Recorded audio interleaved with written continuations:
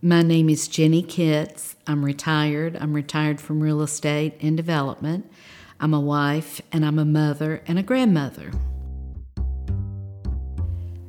I think our rights as women and as individuals are very important because it extends to everyone that's in our society, that everyone has an equal opportunity to be able to do the same thing and choose the same things that they want to do within their lives.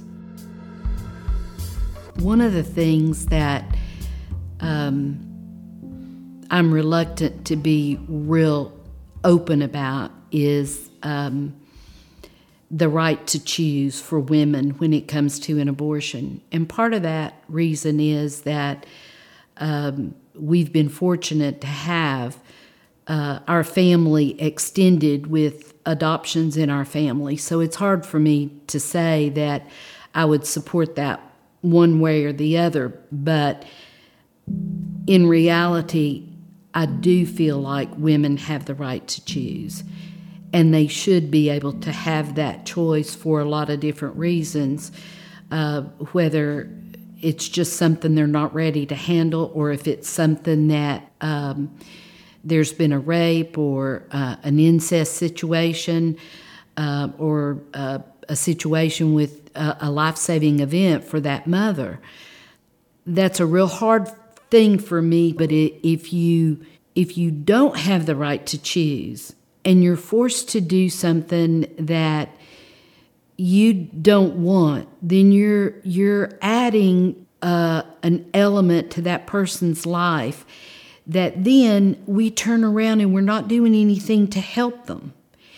If everybody that is out here saying, you don't have the right to choose, this is a human life, then what are you going to do when that child gets here and that mother doesn't want it, and that child ends up in foster care, ages out of foster care, and then they're on the street? How have we helped them? What have we done to help them?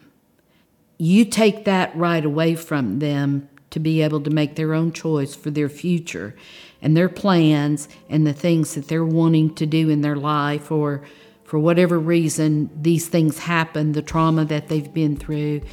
You take that away from them, and then what have you done to help them?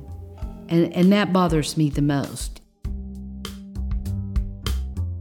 And I'm not suggesting that abortion needs to be the way that we go for birth control. I'm not suggesting that.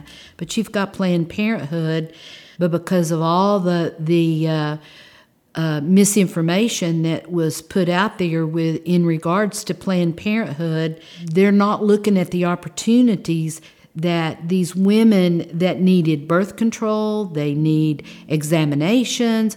Nobody remembers that. All they can think about is they identify that with aborting babies, and that's not true. They offered a lot of opportunities for women. They also talked to women about how to plan for a child.